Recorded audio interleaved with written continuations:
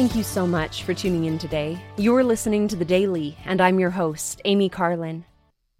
Today, I was reminded of a favorite childhood hymn, We'll Bring the World His Truth. This song goes, "We have been born as Nephi of old to goodly parents who love the Lord. We have been taught, and we understand that we must do as the Lord commands. We are as the army of Helaman. We have been taught in our youth, and we will be the Lord's missionaries to bring the world his truth. We have been saved for these latter days, to build the kingdom in righteous ways. We hear the words our prophet declares, let each who's worthy go forth and share.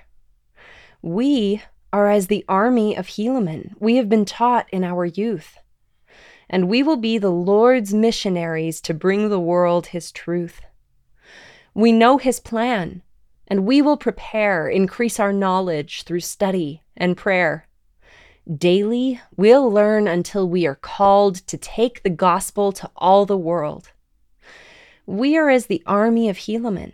We have been taught in our youth, and we will be the Lord's missionaries to bring the world his truth."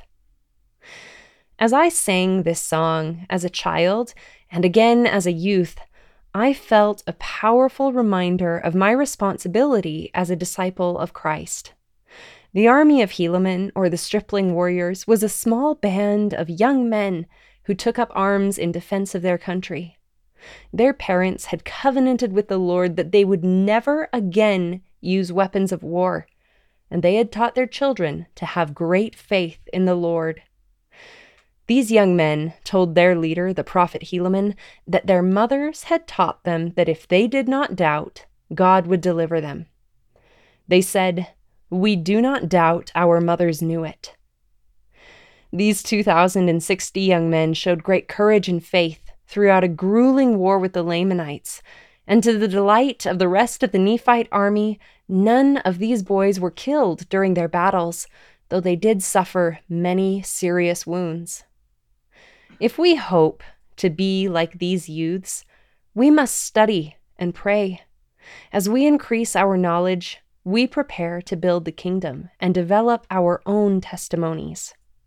Regardless of whether we have served full-time missions in the past or will in the future, we can be a light to the world, showing the light of Christ in how we live.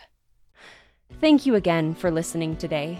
The Daily is brought to you by the Church of Jesus Christ of Latter-day Saints.